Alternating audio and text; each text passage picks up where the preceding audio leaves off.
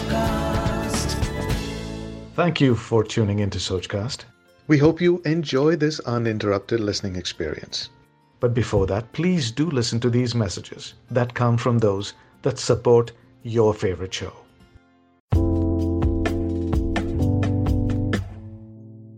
Hello everyone, you're listening to Reality by Rhea. I know that it has been a while since we have recorded any legal podcast, but just so you know, it was worth the wait. Because today, my guest is a Supreme Court advocate who would be talking about his journey. So without much further ado, let's welcome Mr. Nipun Saxena. Hello sir, how are you? I'm good, Rhea. How are you? I'm good sir, thank you so much for joining us. Oh, it's my pleasure, absolutely. Thank you. So sir, my very first question would be, when did you decide to become an advocate? Well, I think I happen to be one of those individuals who knew from day one what they wanted to do as soon as they stepped into the law school, right? So I won't be one of those people who would claim that law happened to them by accident. Law did not happen to me by accident. Although, of course, knowing about law colleges happened to me by accident, purely because I was a science student. I was preparing to take my IIT examinations without any interest in the subject, because my interest was in GK, in English literature, and having seen a couple of civil servants in and around friends and family circle, I was sure that I did not want to become a civil service officer. And therefore, I was more inclined towards this new concept of national law schools that had come up. We had a centralized common law admission test back then. And although I did secure a good rank, but I wanted to get into a college which was fairly new. And so I decided to take my gamble with National Law University, Delhi. And it has been a fantastic journey thus far. So law to me happened by choice and not by chance. As soon as I stepped into the law school, I had interest in all those subjects which drew me further into litigation. So while I was interested in corporate law, I was interested in the litigating side of corporate law, and not the side, let's say, which deals with mergers, acquisitions, or compliances. That, to my mind, could never interest me. Perhaps I thought I was a misfit in that sense of the term. But topics like civil procedure, criminal procedure, constitution intrigued me a lot. And I think it's also important to mention that very early on, we got a hands-on experience with clinical trials. In my very first, in fact, in my second semester, we got associated with the project called Tihar Prison Advocacy Project. And this was one of its own kind because for the very first time, it was students who were moving applications under a particular provision of the Advocates Act, which exempts, which enables any person who is not yet registered an advocate to take the prior permission of the court to address, right, in matters which are not theirs to argue, right? So you don't have to appear as a party in person, but you are appearing as an assistant to somebody who has not been given legal redress thus far. Right? And coupled with the fact that we saw from very close quarters the functioning of District Legal Services Authority and the commitment which is made under Article 39A, right? That it would be access to justice will be free and available to everybody. But that notion is seldom manifested in reality. And that's the sad part. And I think in very, very early semesters, we got to know that if we have to secure that justice, I think we must take charge. And therefore, while assisting counsels from Legal Services Authority, many a times we moved applications to allow us to argue before the judges. And we must give it to enabled us to canvass our submissions. And in so many cases, we were able to secure relief for the clients who were, of course, languishing as under trials in prisons. Ria, it would be interesting that somebody I distinctly remember in my second year while we were continuing with the project, a person was languishing in prison for a steel rod that he had stolen, which was not even worth $100. And that man was in prison for about 2.5 years, right, as an under trial, because he could not get adequate, effective representation in courts. And I think that was the biggest driving factor, which, at least in my case, the dice was cast on that when we decided to take up that matter. But this is what we want to pursue. Like this Sochcast? Tune in for more with the Sochcast app from the Google Play Store. So my next question is related to that do you think that the judicial processes in India are cumbersome? I think cumbersome would be an understatement. It's painfully slow. And as people who are part of the justice delivery or justice dispensing system, we understand why it is slow. It is not to say that we don't understand. It's also because of all the rights which are available to, let's say, an accused in a criminal trial or to both parties on the civil side, that it becomes that cumbersome. Say, for instance, if a very vital witness is left unexamined, despite you making applications after applications to ensure that this particular person takes the stand, because he is that particular witness who can dispel all criminal charges which are filed against you, and you want that person to be examined as DW1. Now, if you do not get an opportunity for that person to be examined, then as an accused, of course, it's your right to move before superior forums for redress. And to that extent, I think the trial cannot proceed, or even if it does proceed, the person must be examined, even if it's at the very fag end of the trial. But that right to be examined is very, very vital. And therefore, and it does not matter whether the person is a terrorist in the eyes of law or whether the person is accused of a heinous offense, the person still enjoys that presumption of innocence, and therefore, rule of law would postulate that his witness be examined. So I understand that all of that can take years and years altogether, but this is necessary. However, on the other hand, if the same, I also think that there is a need to revisit the way our procedural laws are drafted. So while in heinous crimes or in cases which are very grave and very serious charges, all possible latitude must be afforded to both prosecution, the victim, as well as the accused. In all those cases, let's say where the maximum imprisonment term is under 3 years or below 5 years or below 7 years, in those cases, I think certain procedural quagmires could be taken care of so that it becomes easy, affordable to get a speedy justice. That's right, sir. On the civil side, however, there is a problem, because what happens is, let's say, in terms of adjournments, I think there's a very beautiful order which has been passed by the Supreme Court very recently, where the Supreme Court has said that, let's say, a person who does not accept summons which are being executed on the person, or somebody who deliberately refuses, must not be shown no quarter, and therefore under Order 9 Rule 13 of CPC, he can be proceeded ex parte, and therefore his application to be heard or to be arraigned back as a party must be rejected, where the person himself being the cause for that. And I think that would streamline the process in a great manner. That in those cases where adjournments are being sought as a matter of routine, though that practice must be severely deprecated. Right? So I think the onus is not entirely on the legislature. The onus is equally on us as lawyers, the parties, as well as the court, to ensure that the wheels of justice move smoothly. Like this Sochcast? Tune in for more with the Sochcast app from the Google Play Store.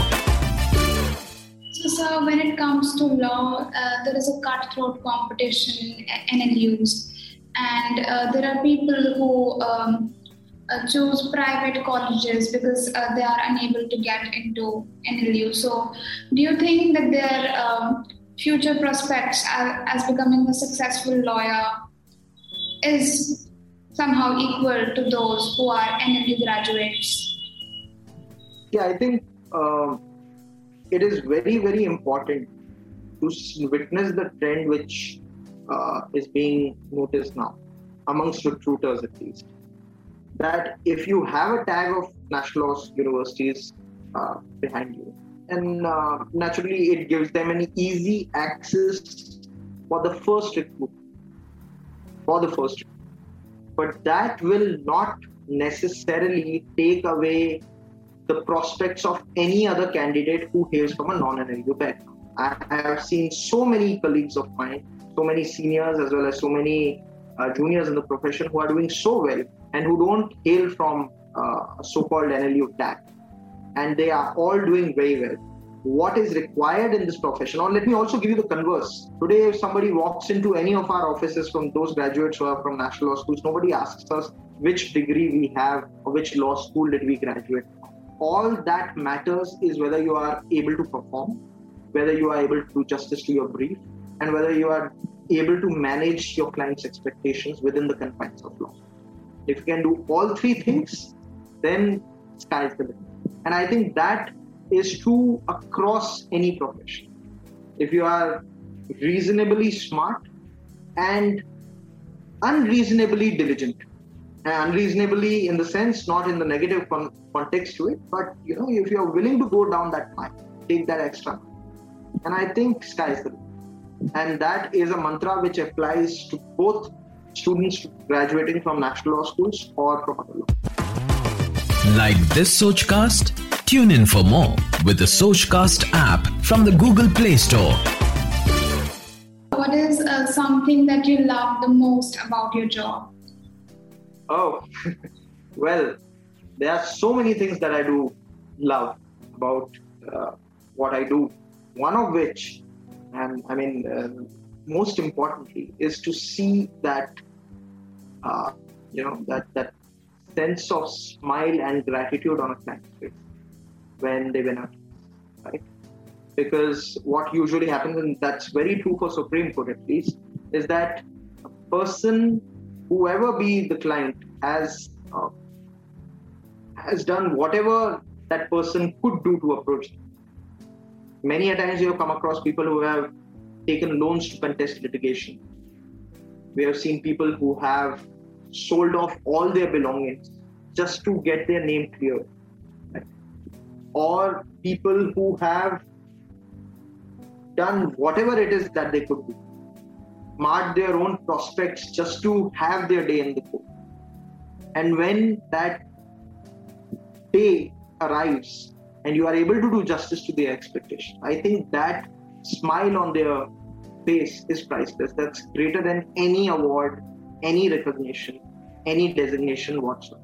But I think a close second would be an interest in the subject. The ability to learn new subjects, the ability to practice law itself is very noble. I think it's a thing which brings you honor.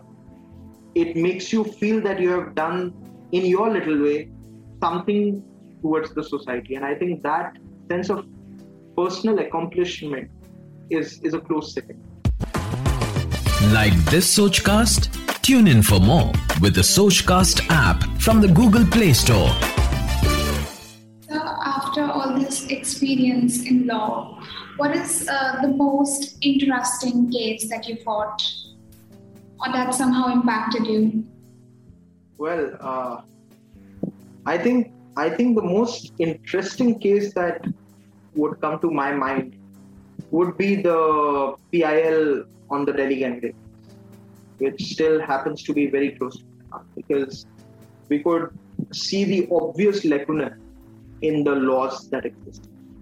Imagine a situation where, although the law stipulates that a person who is a victim of an offense would be accorded say, some sort of rehabilitative assistance or a financial assistance, so as to enable that person to contest the case in case of an injury, to get hospitalized and bear the medical expenses.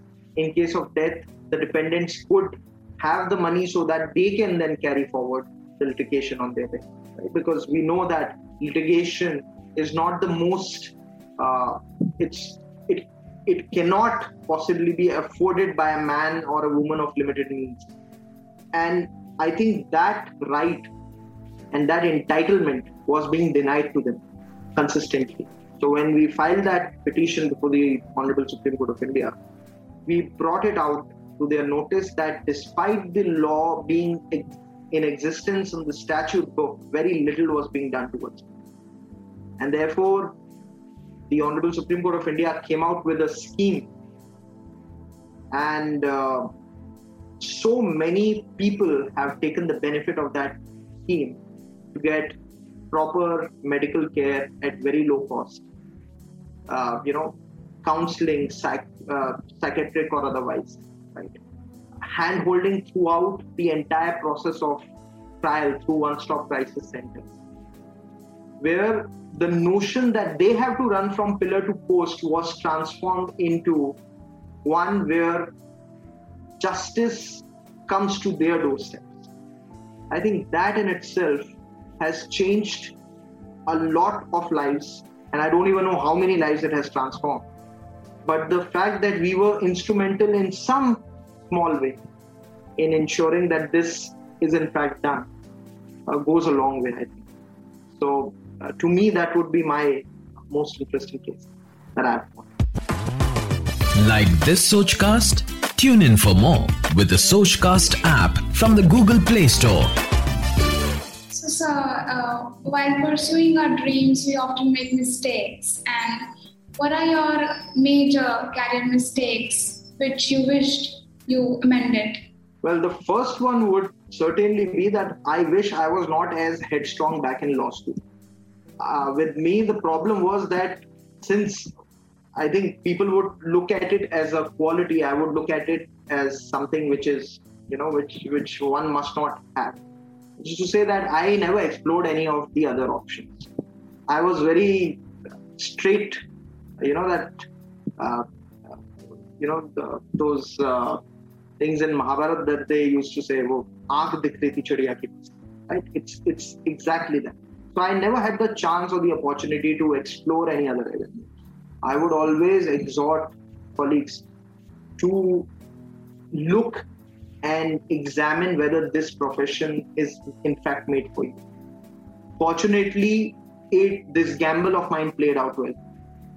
But I have come across many colleagues, both at bar and with almost 10 to 12 years of practice, who are very unhappy doing this. And I understand it's not all, glories. There's a lot of front work. There are many a times that you have to see that while you are setting up your own practice, you also are the clerk. You are the defect curing person. You are the guy who does the photo copies. You are the guy who gets the scanning done. You are the guy who also has to manage clients' expectations. And after all of these roles that you have discharged successfully or otherwise, you also have to draft, file and argue your case. Right? So somebody has to be able to take that step without any other expectations which are extraneous. You don't enter into this profession with the motive of making money. Because if that is the motivation and that is the predominant motivation, then that will eclipse every other thing. And unfortunately, law must not be perceived as a business. Although I belong to that traditional school of thought, but I have come across many individuals who perceive it to be so, and therefore their primary motivation lies elsewhere. In litigation, you have to give that much gestation period. And so for anybody who is willing to take up litigation as a career profession, you must be alive to these realities. If you cast them aside and if you are doing good, then you don't have to worry about anything, your professional satisfaction or even money for that matter. Because genuinely there's a dearth of very good lawyers in this country. Unfortunate as it is, there is that dearth. Like this Sochcast? Tune in for more with the Sochcast app from the Google Play Store.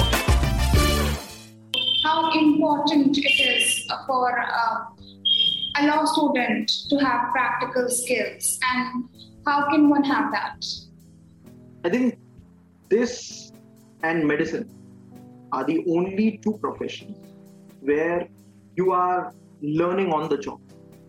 So I have a personal aversion to the term expertise in a particular subject, because we are practicing a subject. Every new case would have its own unique challenge. Every new case, irrespective of whether it canvasses an identical principle of law that you have argued or not, will throw open new avenues of learning, right? And I think it's marvelous to be part of a profession where you are earning to practice it, right? Therefore, the word practice comes up, because it's not like you know it all. Anybody who approaches this profession with a know-it-all attitude, I don't know how far they have gone ahead with it. But in my little understanding of this profession, I think it is so dynamic, it is so unique that you have to keep on learning. Now, for those people who want to see what exactly it is that they should learn, I think they must put a decent amount of time towards acquiring understanding of procedural law. Substantive law will come to you because you are being trained in the classroom. But procedure is something that you will learn both inside classrooms and to a considerable degree, your learning curve will go steeper as you embark upon your internships. But I think your internships are very, very important to get an understanding, a holistic understanding of procedural skills, right? Second most important thing is drafting. I cannot stress this anymore. Your drafting skills have to be on point. You must know what is to be there in a particular draft, at what fora it has to be placed, and before a particular court, let's say a superior court or a court where a trial is carrying out, what is the difference between your pleading styles? And I think that practice and procedure is something which is very, very important and very crucial for a student of law to grasp, right? I can't say that we all know it all being in the profession. We are also learning, but it doesn't hurt anybody to learn it earlier on. The earlier that you get these skills, the better it is for you as a professional, and you would have an edge over all the others, right? So let's say when I was in my first year, as by virtue of the Tihar Prison Advocacy Program, we knew how to draft bail applications. We already knew how to draft all those applications in which any interim order is being sought. By the time we were in our third year, we already knew how to draft writ petitions and special leave petitions. By the time we were in our fifth year, we already had our clients who were willing and waiting for us to graduate, so that we can then, as advocates, file their cases and start arguing. So if you have a career trajectory planned in this direction, then naturally anybody can make it. Thank you so much, sir, for joining the session. It was really informative and I got to learn so many things from you. Thank you once again. Thank you, Ria. Thank you so much for having me here. It's such a pleasure.